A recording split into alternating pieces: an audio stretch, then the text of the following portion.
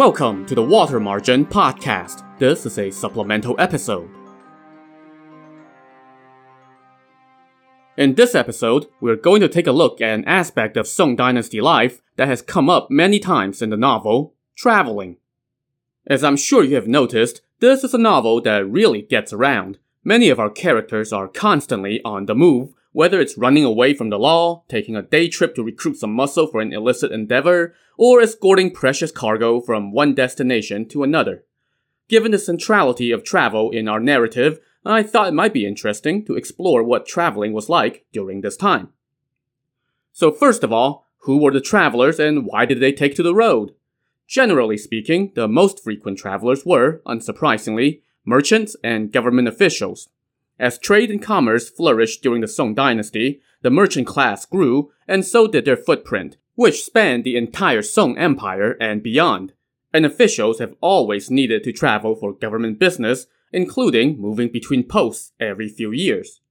But traveling was also something for the masses beyond those two groups. You also had scholars traveling to big cities for the imperial exam in hopes of landing a government position, craftsmen taking their wares to market, monks on pilgrimage or out raising alms, just to name a few examples. Farmers, who made up most of the population in the rural areas, did much less traveling relative to these groups, but one unfortunate circumstance that did prompt them to take to the road was famine, when they were forced to migrate to flee starvation. But there were also more positive reasons for commoners to travel during the Song. One notable reason was tourism, which became something for the masses during this time. Of course, there were still significant class differences in how often you traveled for fun, where you went, and how you traveled, but generally speaking, thanks to the economic growth during the Song Dynasty, people from many levels of society had the means to pursue travel for leisure to one degree or another. As I mentioned, on top of business trips, government officials also changed positions every few years, so they were frequent travelers. When they were going to assume a new office, they often had a rather generous deadline for getting there, so that lent itself to squeezing in a few side trips for pleasure along the way. Beyond officials and the aristocracy, commoners were also engaging in a fair bit of local tourism, making short-distance trips, usually around the holidays, to offer incense to the gods and to take in the sights along the way. The most popular travel holidays were Chinese New Year, the Qingming Festival in the spring when people visited their ancestors' graves, the Mid-Autumn Festival, and the Winter Solstice. So where did these tourists go? Popular destinations included trips to rustic countryside villages, ancient ruins, religious destinations like monasteries or temples, and metropolises like the capital Kaifeng. One popular activity was to travel to a particular place, such as the major city of Luoyang, to see the local flowers in bloom. There were also a lot of private gardens owned by officials and other wealthy individuals that also opened their doors to visitors. Most of these attractions were free, though, at temples and monasteries. While they did not charge for admission, they did charge for incense, lamp oil, and such, and of course, many of the visitors to those locations were going to offer prayers, so the monasteries made back their money. And some of the private gardens that allowed visitors did charge for admission. For instance, we had records that stated that at one official's garden, women were admitted for free, but men had to pay 20 coins for a tour of the grounds. So we have covered who the travelers are, some of the reasons they traveled, and where they traveled to. Now, let's talk about how they got there. On land, travelers had the benefit of an extensive road system, courtesy of the Northern Song government. There were government roads connecting all the prefectures and counties. The road-building initiative even extended to some notoriously difficult terrains. For instance, the roads into the Sichuan area in the southwest had always been infamous for being treacherous. In many places, these were just galley roads, which were wooden planks banged into the side of mountains. But even here, the government built roads with many rest stops and guest houses. The government roads were lined with trees to prevent soil erosion and to cut down on dust. They also had trenches running alongside them for drainage to prevent flooding. There were regular distance markers every 5 or 10 li, with 1 li being the equivalent of about a third of a mile. And the markers show the location's distance from the northern Song capital of Kaifeng. Every 20 li, or a little less than 7 miles, there was a rest stop or pavilion for weary travelers to catch their breath, and every 60 li or 20 miles, there was a government guest house, and there were rules about who had the right of way on these roads. The lower classes had to make way for the upper crust, the young had to yield to the old, carts with light loads had to make way for carts with heavy loads, and travelers exiting a city should give way to those entering. So how were people getting around on these roads? Now, you might be naturally inclined to think of horses, and you would be wrong in many cases. Horses, as it turns out, were a luxury during the Song Dynasty. The Song did not control the fertile pasture lands to the north, and thus it faced a constant shortage of horses.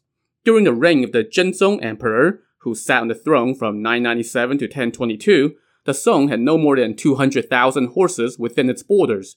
For comparison, the Liao kingdom of the Khitan people to the north had over 1 million horses, thanks to all that rich pasture land out there. For a time, the Song tried to encourage its own people to raise horses for the government, but that effort went nowhere and was eventually abandoned. Instead, the Song made a habit of purchasing horses from its neighbors, and almost all of the horses were controlled by the government. Horses were divided into 15 grades, with the top 13 grades being used for battle, and only the bottom 2 tiers were allowed to be used as pack animals. And during times of war, if you were a private citizen who owned horses, you might even have them confiscated for government use. Eventually, the government banned the private sale of horses on the penalty of death if you were caught hiding horses from the authorities. So when the novel says, for instance, that the bandits acquired X number of fine horses on a raid, that's a big deal. And horse thieving, in which some of our heroes were engaged, suddenly sounds like a much more daring act when you consider that the penalty if you got caught was death. So, with horses being a generally scarce commodity, most civilians could not engage in horsepower travel. In fact, even many officials typically had to be content with riding donkeys instead of horses when they went out. Carts were generally pulled by donkeys, oxen, or mules. Oxen, in particular, were a common pack animal, and we can see this depicted in the famous Northern Song painting along the river at the Qingming festival. In addition to carrying or pulling passengers, donkeys, oxen, and mules were also used to pull luggage and merchandise, and there were guidelines on how much weight each type of animal was allowed to carry. A donkey, for instance, was allowed to carry no more than 43 pounds, while a camel could be loaded with up to 130 pounds. And in case you were wondering, a person could carry 26 pounds, but if that person was a soldier, well, then you were allowed to load him up with 79 pounds. And it was a common practice for traveling government officials to bring along soldiers as porters. And if you throw in a hard-ass taskmaster like Yang Zhi the blue-faced beast, then being a soldier-turned-porter sounded like a really rotten gig. Another popular means of transportation on land was the sedan chair, and this was something that really became popular during the Song Dynasty. Before the Song, a sedan chair was called a shoulder carriage, and it was basically a chair on 2 bamboo poles. During the Tang Dynasty, a few centuries earlier, only members of the royal family could use this shoulder carriage. It was off limits to officials and civilians. That was still the case at the start of the Northern Song, but then somebody got a bright idea that, hey, we can change the design of the chair and turn it into an enclosed compartment, and there's no regulation against the use of whatever you would call that. Well, ingenuity paid off, and soon, this new sedan chair became very popular. In fact, by the time of the Southern Song Dynasty, in the 12th and 13th centuries, sedan chairs had replaced animal-drawn carriages as the primary vehicle of transportation. So that's land travel. What about water? The Northern Song had that covered as well. There were waterways that branched out from the capital Kaifeng and connected a network of rivers and canals. The government also undertook extensive construction of bridges, be they stone, wood, or pontoon. There was also a lot of shipbuilding. During the reign of the second Song Emperor, each prefecture was building more than 3,000 transport ships a year, both by the government and by civilians.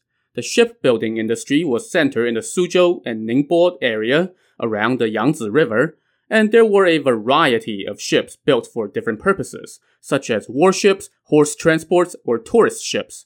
Tourist ships, in particular, were very ornately decorated and had fancy names like the 100 Flowers, the 7 Treasures, or the Golden Lion. At important crossings, the government banned privately operated ferries, so no Uber boats for you, which was just as well since you probably could do without being stuck with a shady boatman who gave you the option of death by stabbing or death by drowning. If you wanted to operate a ferry at these crossings, you had to pay for a license, and that license did not come cheap. According to records, during the reign of the second Song Emperor, the license fees for private ferries at one crossing totaled 450,000 coins in a year.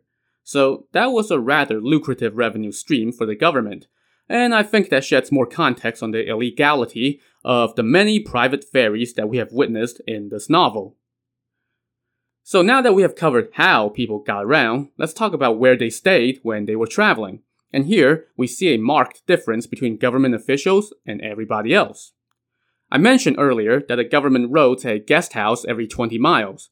Well, those guest houses were for government officials only.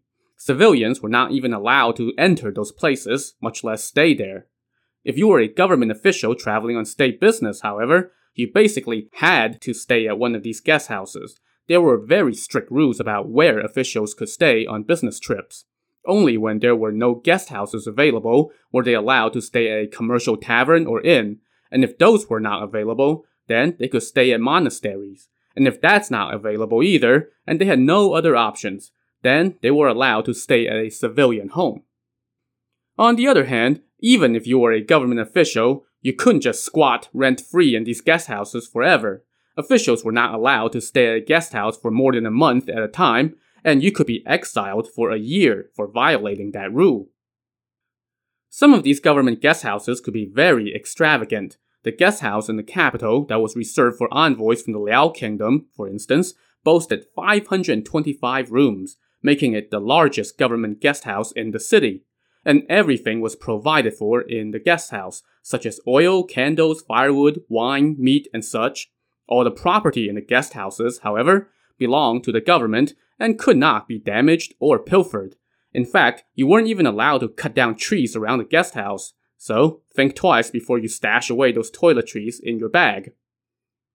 If you were a government official on business, you would be given a per diem for your daily expenses, and you would also receive a ticket that let you stay at these guest houses.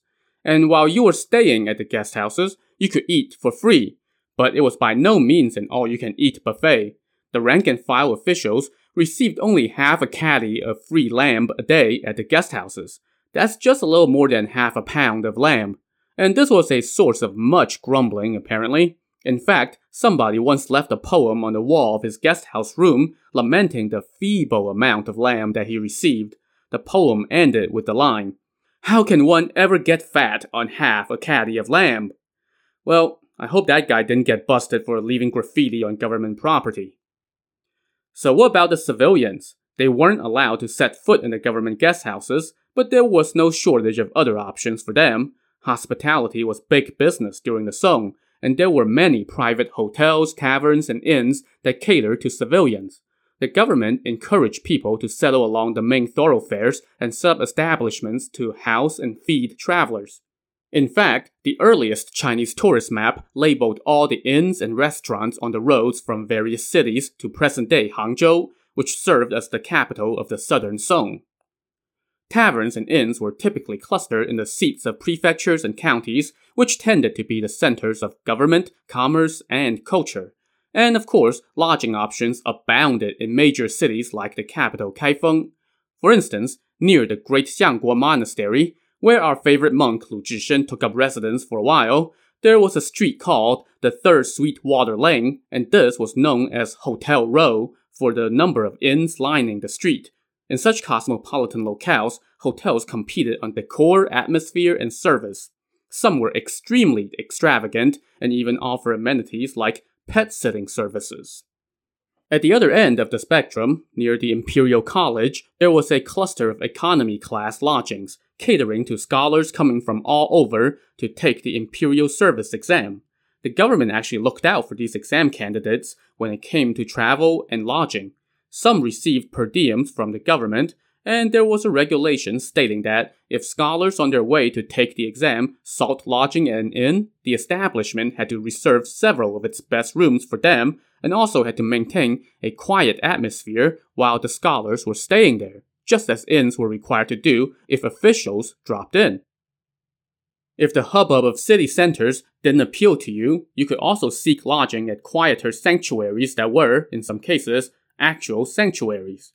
Many inns were built inside monasteries and temples, and their appeal was obvious. These were often in scenic, serene locales, and the monasteries provided good food as long as you didn't mind an all-vegetarian, non-alcoholic diet. There was no bringing your own beer into the monastery. The bathhouses at the monasteries also offered travelers a place to have a nice, hot soak. Oh, and if you were so inclined, you could also listen in on the abbot's sermons. If you were more the sightseeing type, well, then some of the monks could also serve as free tour guides. Going farther afield, there were also lots of country or village inns and farmstays. These were often called fire-starter inns because when you stayed there, you would procure your own food, start your own fire on the stove, and cook your own meals. We have seen plenty of examples of this in the novel, where we read that so-and-so found lodging at an inn and asked for some rice to make dinner. Now, the government kept a close watch on taverns and inns. You had to have a government license to run an official inn, and you had to keep records of all the guests who stayed at your establishment. And as I mentioned earlier, there were regulations about reserving rooms for officials or imperial exam takers. And if one of your guests fell ill while staying at your inn, you were required to report that to the local authorities and to take care of that traveler. Finally, how much did lodging and other traveling expenditures cost? Obviously, the top-end options could be very pricey. In large cities, staying at a 5-star establishment could cost as much as 3,000 coins a day. But just like today, there was a wide range when it came to affordability. One scholar, for instance, once calculated that renting a room at an inn cost about 150 coins a day. In another record from 1072, a Japanese monk visiting some Buddhist holy sites in the mountains paid just 50 coins a day for a room at the home of a certain Zhang IX. As for transportation, if you weren't rich enough to own your own animal, cart, or boat, you could always rent one. In fact, travel rentals were a booming business. Apparently, you could rent a horse and saddle for less than 100 coins, even though, as we mentioned, horses were in short supply, and in general, the cost of renting transportation did not seem to be particularly onerous, thus contributing to making travel more accessible to the masses. Alright, so that's a brief look at travel in the Song Dynasty. I hope you enjoyed this supplemental episode, and I will see you next time on the Water Margin Podcast. Thanks for listening.